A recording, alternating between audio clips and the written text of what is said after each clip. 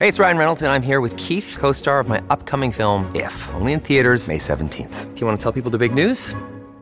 All right, I'll do it. Sign up now and you'll get unlimited for $15 a month and 6 months of Paramount Plus Essential Plan on us. MintMobile.com/switch. Upfront payment of $45 equivalent to $15 per month. Unlimited over 40 gigabytes per month. Face lower speeds. Videos at 480p. Active Mint customers by 531.24 get 6 months of Paramount Plus Essential Plan. Auto renews after 6 months. Offer ends May 31st, 2024. Separate Paramount Plus registration required. Terms and conditions apply if rated PG. Let's go to Gary Birkinshaw. Opening day of local cricket. Can't wait for this. We're around about 1 hour and 40 minutes away from the first ball being bowled in anger. And Burko, good morning, mate. We might start with, there's a local derby just down the road from us. Is it Narara versus Lisarow?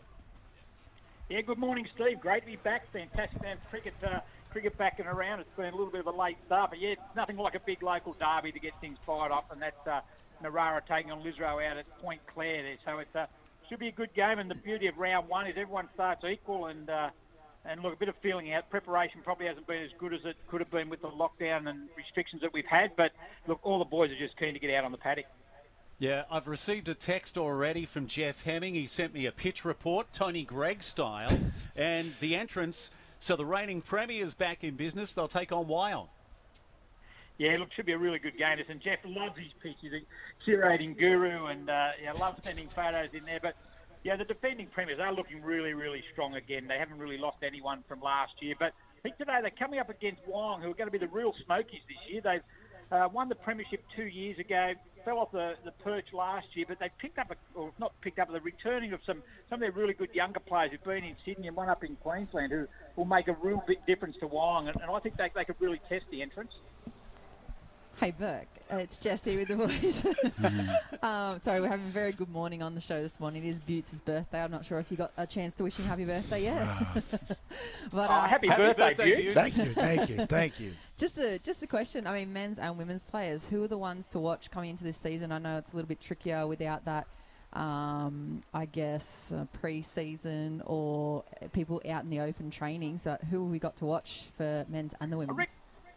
Yeah, look, good question. I reckon for the men's, a real exciting return back to the coast of the youngster by the name of Sean Eaton. He's actually a Central Coast junior, went down at a young age and played for Randwick in Sydney. Now, he's come back and he's captain coach of Brisbane Water, who are back in first grade this year after a 2-year absence. So it's really great to have them back. So I reckon he'll have a really big influence back on the coast. And I think the other two that come back from Wyong is Jack Harris and Harry Townsend. Once again, good young kids who went down to Sydney, did well down there in the lower grades, and they'll come back and make a big difference. But you rightly mentioned the women. Fantastic. The women's comp just continues to grow on the Central Coast, and this year we've got 15 teams playing. They play across 2 divisions, so it should be really, really good. And I think some of the good players. You've got Amy Cunningham, who actually is captaining the Lisarow side, so she's a really good player on the coast, so really excited to see how they go. Rebecca Cullen up at Northern Power, she's also another powerful hitter of the ball. So just a number of young players, young women now who are coming and playing through the game is fantastic. So really excited for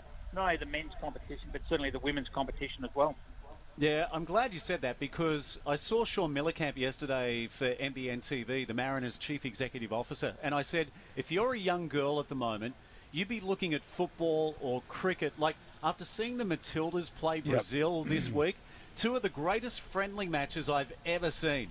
And what the atmosphere was like from the Brazilian crowd, but the Matildas winning the first leg and then a draw in the second leg, and we saw Marta come out here. But, you know, we've had the WBBL on as well. Yep. Like, if you're a young girl and you go down either of those pathways, imagine if you played football. You could go and play in the US college system, which is massive. Yep. Cricket, you could play anywhere in the world at the moment. So there's so many great opportunities for young ladies out there. Burko, I want to touch on quickly the the T20 World Cup. The Aussies doing well so far. 2 wins, win over South Africa and Sri Lanka just recently.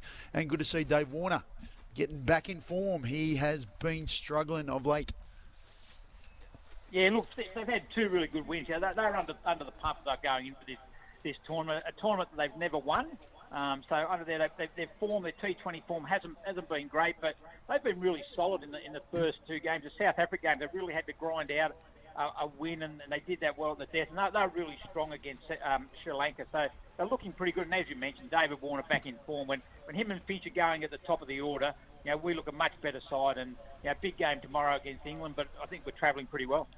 Yeah, I thought the win over South Africa was outstanding. Josh Hazlewood in particular. Adam Zampa was man of the match in the second game. The numbers for David Warner, by the way, so he's hit 65 off 42. Yep. And we send our condolences to the family of Ashley Mallett, who's passed away in the last 24 hours. And of course, he did his best work before our time. His last one-day international was in the mid-70s, but he played over 30 tests for Australia. Burko, thanks for your time, mate. We'll talk to you next weekend on Saturdays on the Coast.